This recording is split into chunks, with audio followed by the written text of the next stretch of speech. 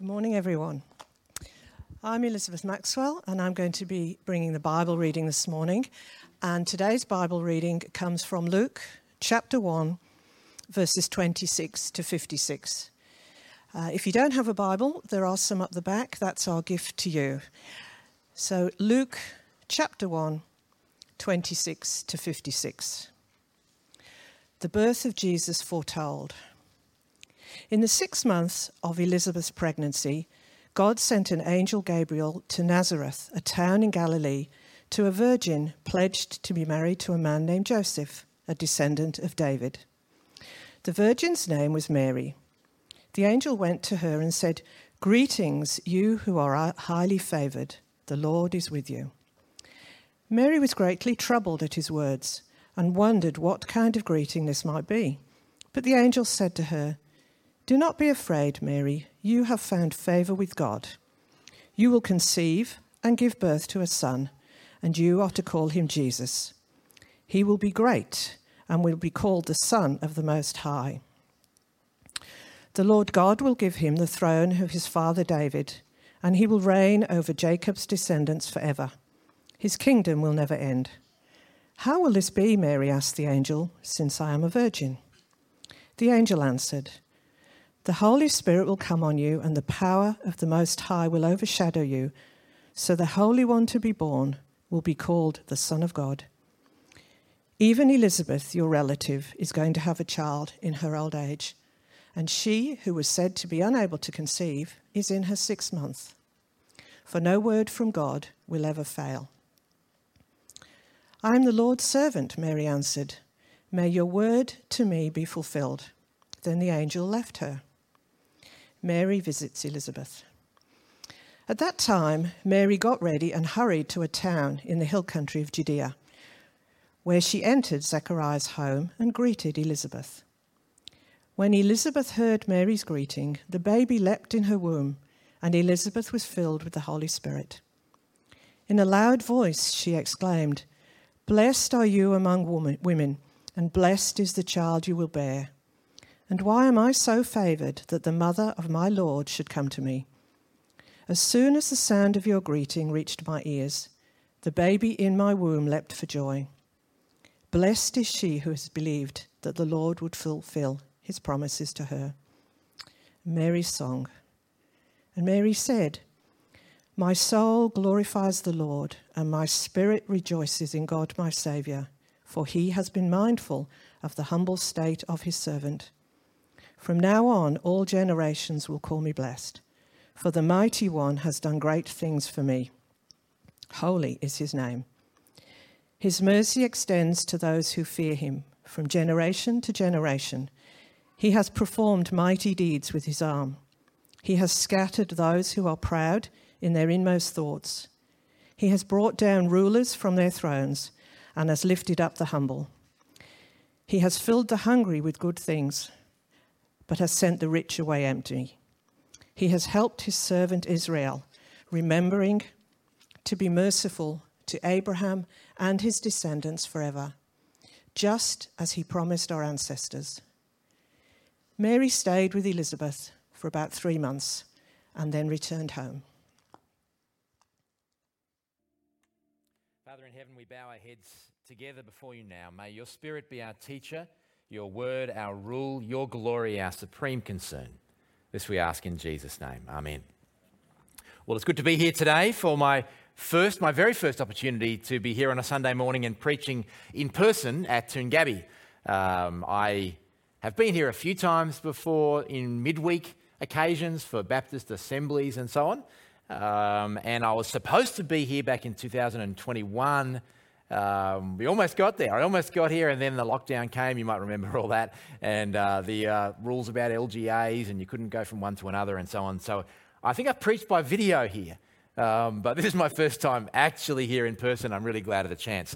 The reason I get to be here this Sunday is because you've got the big carols night tonight, which opened up a kind of blank space. This morning, here we are in the blank space, and James got on the phone or on the email and asked if I could come and fill the space, and I was more than delighted to do so. I'm really glad that I can be with you this morning.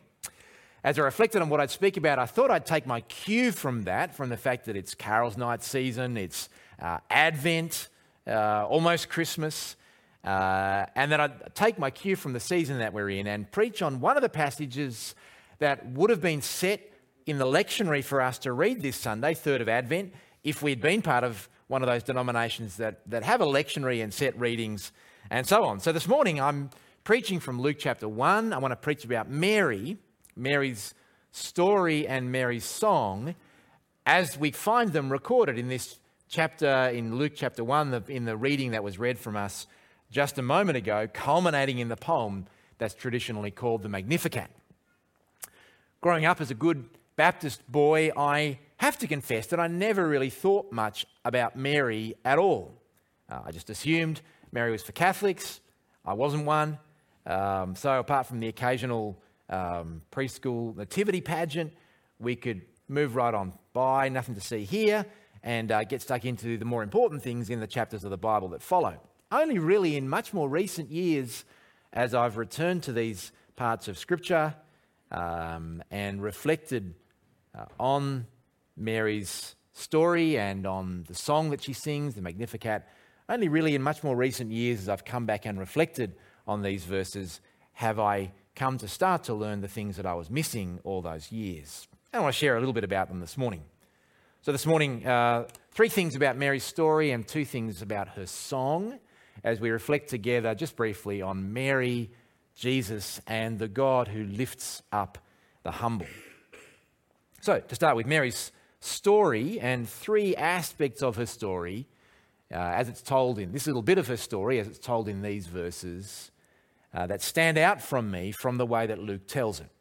In the first place, as you have your attention drawn to almost in the opening verse, in the first place, it's a story about Mary and God's grace. How does the angel greet Mary right at the start of the passage there in verse 28? Greetings, says the angel. Greetings, you who are highly favoured. The Lord is with you. And then again in verse 30, the angel repeats the message. Do not be afraid, Mary, for you have found favour with God. That word favour, as it's translated in those verses in our translation there, charis in the Greek, is the one that's typically most commonly translated as grace in the rest of the New Testament. It's that word for the overflowing kindness and undeserved generosity of our good and merciful God. And the angel greets Mary and says to her twice, in effect, you are someone who has been incredibly, enormously, immeasurably blessed by the goodness and the kindness of a gracious God, Mary. You are someone who has found the grace of God. And that same picture of God as a God who shows overflowing, unmerited kindness and goodness is reinforced again a few verses further down by Elizabeth, Mary's cousin. Verse 42, verse 43, where Elizabeth says when Mary comes to visit her, who am I? Why am I so favoured? Pothen moi tuta, literally. 3 little words meaning, where did this come from for me? How come this for me? Pothen moi tuta. Why am I so favoured that the mother of my Lord should come to me? And again down in verse 48, when it comes back to her and to her song, Mary is full of wonder that God has done such great things for her, that he has graced her, has blessed her so greatly, has chosen her out for such honour and such kindness.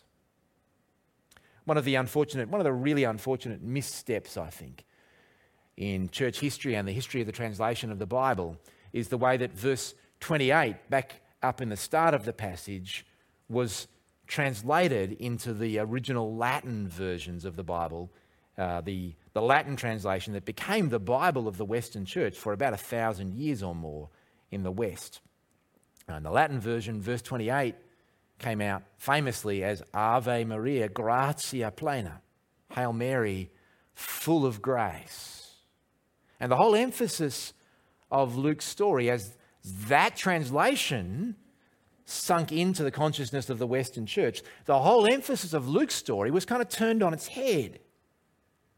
And Mary came to be no longer the wide-eyed young Jewish girl, stunned and shocked at what is being told her by the angel, marveling and bewildered at the inexplicable kindness and grace of God that was being showered upon her, and instead became Mary, the mother of God up in heaven, full of grace in herself. A kind of repository or reservoir of grace for us to draw from, and eventually for the church to monetize and sell on the market in the form of indulgences and years off for good behavior in purgatory.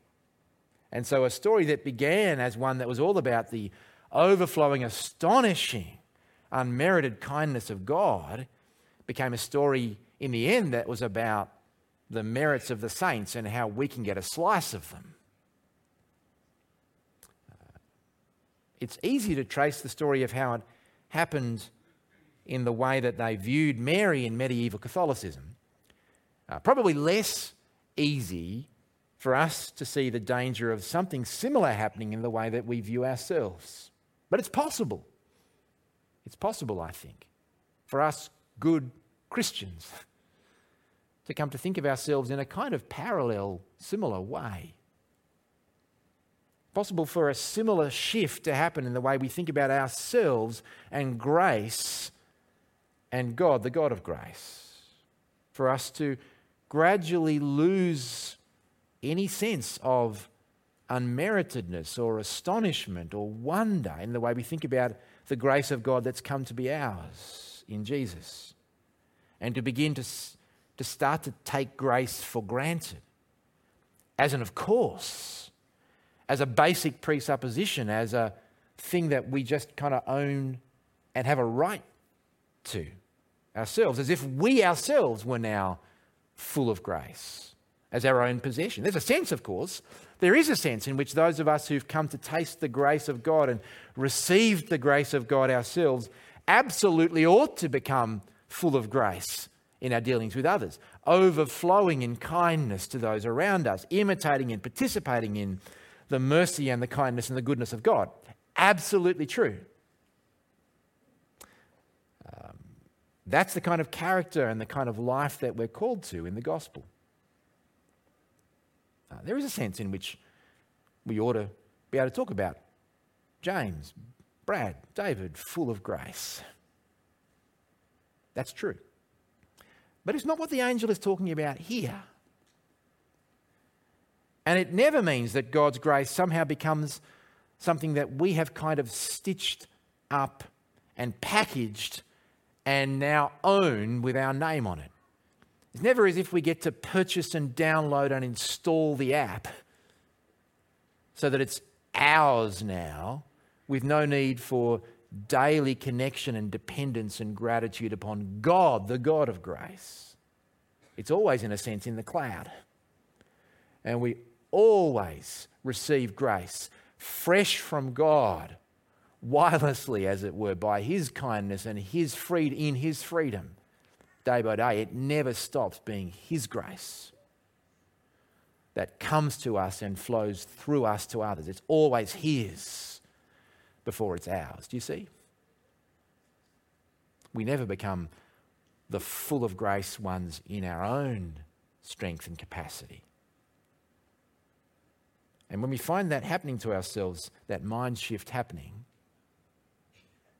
we can learn a lot from Mary and from her cousin Elizabeth. We can learn a lot from their sense of wonder as they marvel at God's grace. And as they say from the bottom of their hearts, who am I? Who are we? That God has done these great things for us. Grace never stops being grace in all the Christian life. We never stop being debtors to God's grace. No, as the Heidelberg Catechism rightly says, we increase our debt every day. We increase our debt every day. Mary and God's grace. Secondly, Mary and God's Son.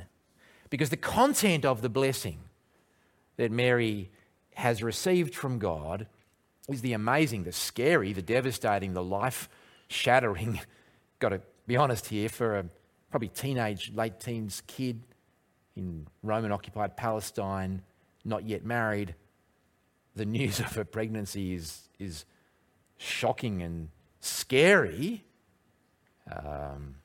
The earth-shattering, frightening, amazing promise that she will not only give birth, but give birth to the Son of God. The angel says to her, verse 30, "Do not be afraid, Mary. You found favour with God. You'll be with child and will give birth to a son, and you're to give him the name Jesus. He will be great and will be called the Son of the Most High. The Lord God will give him the throne of his father David, and he will reign over the house of Jacob forever, and his kingdom will know no end." For John and Elizabeth, the news from the angel that came to them was an obvious and double blessing. It was the answer to the prayers that they'd been praying for the nation that they lived in. And it was the answer to the prayers they'd been praying about the fact that they had no child and longed to have one. It must have been very different, the experience for Mary. Pregnancy for her wasn't the culmination of years of waiting and hoping and praying and longing. It would have been frightening and scandalous and completely out of the blue. It would have been like a bombshell. And yet it carried with it that incredible promise that the child she gave birth to would be even greater than Elizabeth's child.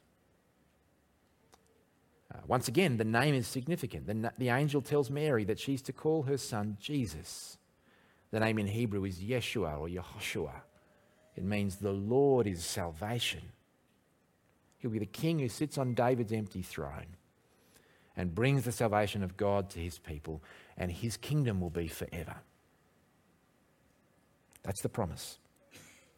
Elizabeth picks up on the magnitude of it down in verse 43 when she says that verse I quoted a moment ago, "Why am I so favoured that the mother of my Lord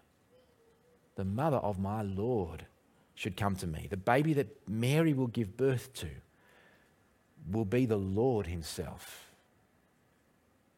Mary and God's grace, Mary and God's Son, and thirdly, Mary and God's Word. There's an incredible simplicity, isn't there, in the way that Mary responds to the message from the angel. Luke gives us just enough clues in the way that he narrates the story to let us know that Mary is stunned and bewildered and confused. Of course, she is. By the message that's come to her from the angel. She must have been dumbfounded as to how it could be and how it would all work out. And yet in the bottom line at the end of the paragraph, at the bottom line, she simply says, verse 38, "I'm the Lord's servant. May your word to me be fulfilled." Or in the old versions, "I'm the Lord's servant. Be it unto me according to your word." Be it unto me according to your word. That's the attitude that the Bible consistently teaches us to have to the word of God as it comes to us. By nature, by disposition and temperament, I have to confess, a kind of thinking, arguing, questioning, worrying kind of person. It's just how God made me. I love to play with ideas, imagine possible scenarios, war game, all the outcomes that might potentially arise and how we're going to respond to all of them, and work out the chess moves 4 or 5 in advance. If God had a committee for the future, I'd be putting my hand up to be part of it. But Mary's example says to me, when God gives me a promise or a command in his word, underneath all that worrying and thinking and arguing that's part of who I am and how I respond, underneath and beyond and after all of that, the bottom line of my response really should be the same as the bottom line of Mary's. I am the Lord's servant. Be it unto me according to your word. I'm not sure how this is going to work out. I'm not married yet. I'm still young. I don't even know how I'm going to conceive a baby, let alone safely bring a baby to birth and bring a baby up, and what's the community going to say, and what's my family going to say, and how's it going to, I don't know how it's going to work. I'm the Lord's servant. Be it unto me according to your word. Sometimes I think we can tend to separate our attitude to the Bible from our attitude to God, as if we could love the one and be half-hearted about the other, or be passionate about the one and kind of neglectful of the other. But God is not interested in how passionate we are about, how curious we are, how intellectually engaged we are in our study of the Scriptures, and how eager we are to get good Bible teaching, if it's not at its heart a manifestation of love or devotion to delight in God. Bible without heart and love for God and the work of the Spirit is just intellectual study of a book, right? And conversely, if we love God and if we know Him and we long to know Him better and want to serve Him and to walk in His ways, then that has to translate to the earnestness, the eagerness, the depth, the persistence with which we wrestle with and engage with His word in the Scriptures. We love Bible, we'll love God. If we love God, we'll love the Bible that He's given to us. And Mary's example shows us how to keep those two things together. I'm the Lord's servant. Be it unto me according to your word. 3 ways that the example of Mary in her story, this little chapter of her story here, teaches us to respond to God. It reminds us of what it is to marvel at the grace of God. It points us to the greatness of the Son of God. And it encourages us to believe and to be obedient to the Word of God. To hold together our passion for God and His glory and a devotion to every word that comes from His mouth. Mary's story. And secondly, Mary's song. Like most songs of the Bible, it's a new song, but it's also a very old song. And it quite deliberately picks up and echoes aspects of the ancient songs of the Old Testament.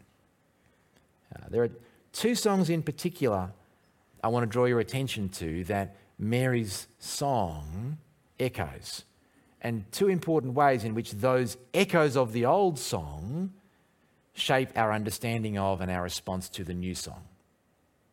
First is the song of Moses and Miriam, way back in Exodus chapter 15. The song they sing, if you recall, after the crossing of the Red Sea and the escape from Egypt and Pharaoh's armies. There's 2 good reasons why it's not at all surprising that Mary's mind goes back to that song. The first is that song, the Exodus 15 song, is the great song of Israel's history, the great anthem of Israel's hymn book. The Exodus was the big salvation event for Israel. It was the birth of the nation. It was the event that defined for them, in story and in history, the nature and the name of the God they worshipped. And if the Exodus was the big event of Israel's history, Exodus chapter 15 was the song that went with that event. It was like the Israelite version of the Star-Spangled Banner or the Marseillaise. We don't have an Australian equivalent, do we? We didn't have a big event. We didn't have a war of independence. We didn't have a revolution. All we got was Advanced Australia Fair. So I'm not going to even go there. But it's like the Star-Spangled Banner. It's the Marseillaise of Israel. It's the song of the nation. And so it's one good reason why Mary's mind would have gone to that song. The other reason is that her own name, Mary, that her parents gave to her, was actually Miriam in Hebrew.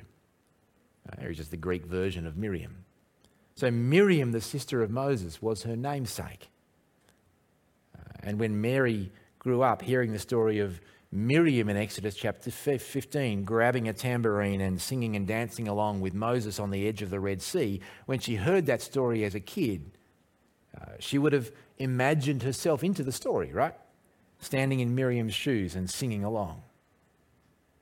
Whether that's the case or not, it seems plausible that it would have been. The song that she sings here in Luke chapter 1 is a lot like the song that Moses and Miriam and the children of Israel sing, the salvation song that they sing on the shores of the Red Sea. In particular, it shares with them that idea of the strong arm of God.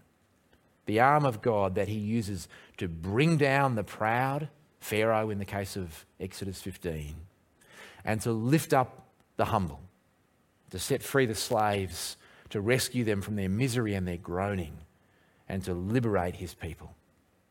4 times in the song in Exodus chapter 15, it talks about the arm of God or the right hand of God as the symbol for, the language for his ability to reach out into the world, to respond to the groanings and the cries and the prayers of his people, and to bring down the pharaohs of this world, the great and the proud, the oppressors, the powerful, the destroyers and the persecutors, and to lift up the miserable and the helpless and the downtrodden.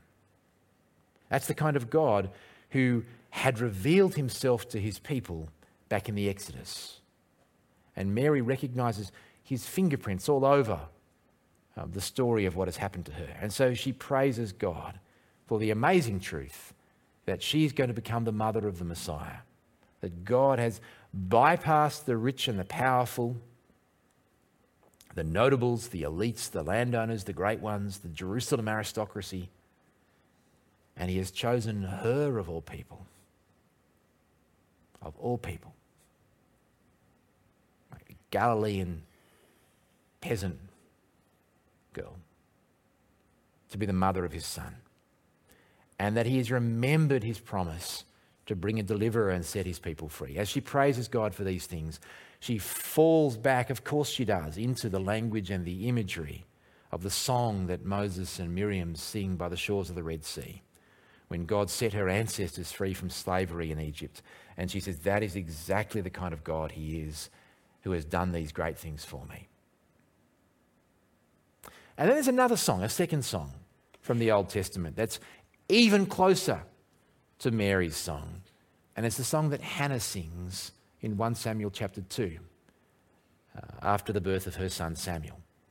When you read it, when you sit it next to the song that Mary sings, put them side by side on the page, the similarities are striking. It begins almost verbatim the same. My heart exults in the Lord. My spirit, my strength, I should say, is exalted in my God. And then a little further down, it picks up almost all the themes of Mary's song. Do not keep talking so proudly, or let your mouth speak arrogance. For the Lord is a God who knows, and by him deeds are weighed. The bows of the mighty are broken, but the feeble gird on strength. Those who are full have hired themselves out for bread, but those who are hungry are fat with spoil. The barren has borne 7, but she who has many children is forlorn. The Lord kills and brings to life. He brings down to Sheol and he raises up. The Lord makes poor and makes rich. He brings low, he also exalts. He raises up the poor from the dust. He lifts the needy from the ash heap to make them sit with princes and inherit a seat of honour. Hannah's God, do you see? Hannah's God, the God of the great reversal, the lifter up of the poor and of the humble. Hannah's God is Mary's God. He is a God whose delight is to bring down the arrogant and to exalt the humble, to send the rich away empty, to feed the hungry, to make the rich poor and the poor rich, to lift the needy out of the ash heap and to give them a place of honour at the table. He's the God who loves to turn things upside down. Luke takes delight throughout the entirety of his gospel, all the way across the 24 chapters of the story, in pointing out again and again that aspect of the character and the kingdom of God. Luke's gospel is a gospel of reversals. And the Jesus that we meet in the gospel of Luke over and over again is a Jesus who loves to turn upside down the hierarchies and the orders of the world. So the workers who turn up at the end of the day get as much as the ones who were hired at the start. The son who went off and wasted his inheritance in the far country comes home from the piggery where he's been working and gets a ring on his fingers and a new set of clothes. The rich man clothed in purple, who has no love for God and no compassion for the poor, is cast into hell, and the poor man Lazarus at his gate is there in paradise, feasting at the bosom of Abraham. The kingdom of God is wide open to those, the helpless ones who enter it like little children. But for rich young rulers, it's like getting a camel in through the eye of a needle. It's there all the way through the gospel in the teaching of Jesus. And it's there in the practice of Jesus as well, in the way that he relates to people throughout the story of all the pages of Luke's gospel. He doesn't come with weapons or military power to overthrow the Roman Empire or to tear down the temple, but he promises that God will do that one day. And here and now in the present, while he's on earth, he points forward to the way in which the kingdom of God will be like that in how he relates to the people around him and in the kind of community that he creates among his followers. So he eats with tax collectors and sinners, some of them amongst the inner circle of his disciples. He has dinner with one of the Pharisees and with a prostitute from the town who comes in and washes his feet with her tears. He welcomes into relationship with God, not the good people who think they deserve to be there, but the people who weep over their sin. He teaches his disciples that the greatest among them is not the one who's served by everyone else, but the one who serves. And he shows that by the way he leads them as their servant. And he brings about the salvation of the world by dying on a cross. He's the one who turns the world upside down. And Mary erects a big signpost pointing toward that right at the start of the story. Right at the beginning of the narrative of Luke's gospel, Mary makes it clear at the birth of, even before the birth of Jesus, that he's that kind of Messiah, bringing that sort of salvation. So she says, my soul glorifies the Lord, my spirit rejoices in God my Saviour. He has performed mighty deeds with his arm. He has scattered those who are proud in their inmost thoughts. He has brought down the mighty from their thrones and lifted up the humble. He's filled the hungry with good things and sent the rich away empty. He has helped his servant Israel, remembering to be merciful to Abraham and his descendants forever, even as he said to our fathers.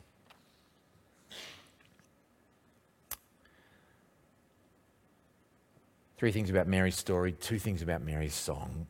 What does Mary's song have to say about us and the world that we live in? Well, it reminds us firstly that the world we live in and the way in which it is presently ordered, the relationships that it sets up between the colonised and the colonisers, between the owners of capital and the workers who work in their fields and factories, between the wealthy and the powerful and the elites, and between the outsiders and the neglected and the oppressed and the helpless, the way in which this world is currently ordered, everywhere you look, across the whole global economy and the international political order, the way in which this world is currently ordered is under the judgment of God. Whenever we're tempted to join in the struggle that everyone else around us gives their lives to climb up the poles and up the ladders, to get ourselves to the top of the pyramid and the pinnacle of the hierarchy, to get and to keep and to defend privilege and power and amass it for ourselves, whenever we're tempted to join in that game and devote our lives and our strength and our energy to it, Mary's song reminds us that that tree everyone's trying to climb, the tree of the powerful and the privileged, is a tree that our God is going to cut down one day. He's going to cut it down at the roots and bring it low.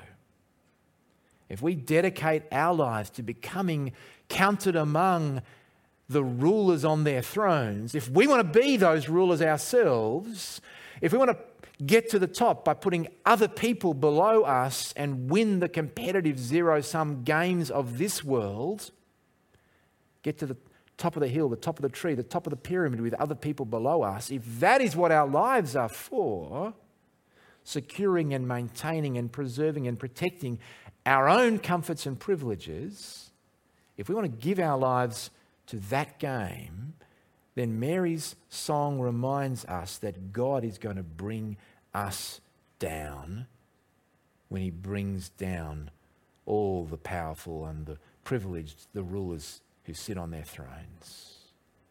when he sends the rich away empty, we will be among those whom he sends away. That is what he's promised to do when Mary's son Jesus comes again to judge the living and the dead at the end of the age. Mary's song reminds us of the judgment of God that stands over the world that we live in and the way that it is currently ordered. Do you see? It also reminds us, secondly, of the kind of community that God has established among those who have entered into his kingdom and become followers of Messiah Jesus. The kind of community where God gives a signpost and a foretaste of his coming kingdom to show the world the nature of his wisdom and to hold it up even in the sight of the principalities and powers. Mary's song gives us a glimpse of the kind of community that his church ought to be, that he is building.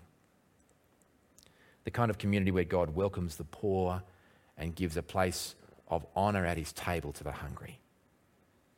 One day the whole world will be like that when God brings in the fullness of his kingdom in the new heavens, in the new earth, in the new Jerusalem that will come down from heaven. And we should work and pray as we have opportunity to make this whole world a little bit more like that as we have opportunity even in the present. But here, within the community of his people, it must be like that. It must be like that. Because we are called to be a sign that points forward to that kingdom. A demonstration to the principalities and powers in heaven of the wondrousness of the wisdom of God. And so we need to hold this passage up, this song of Mary up, against this community and against the churches of our movement, against our communities of faith and the way in which we practice and order them. And ask, is that what this church looks like? And what are the ways in which we need to change and keep on changing to become more like that? To become places where people who walk in and see the way we relate to one another say, this is truly the church of the God who brings down the proud and who lifts up the humble, who humbles the arrogant, and who welcomes and honours the helpless. That is the kind of church we need to be, do you see? If we are to adorn the gospel and demonstrate its beauty to the world. Mary's song speaks to us about our world and the judgment of God that is upon it. It speaks to us about the church and the calling that is on us to embody the values of the kingdom. And thirdly, most importantly of all, it speaks to us of Jesus. It speaks to us of Jesus, who is the one who is the whole reason that Mary sings the song in the first place.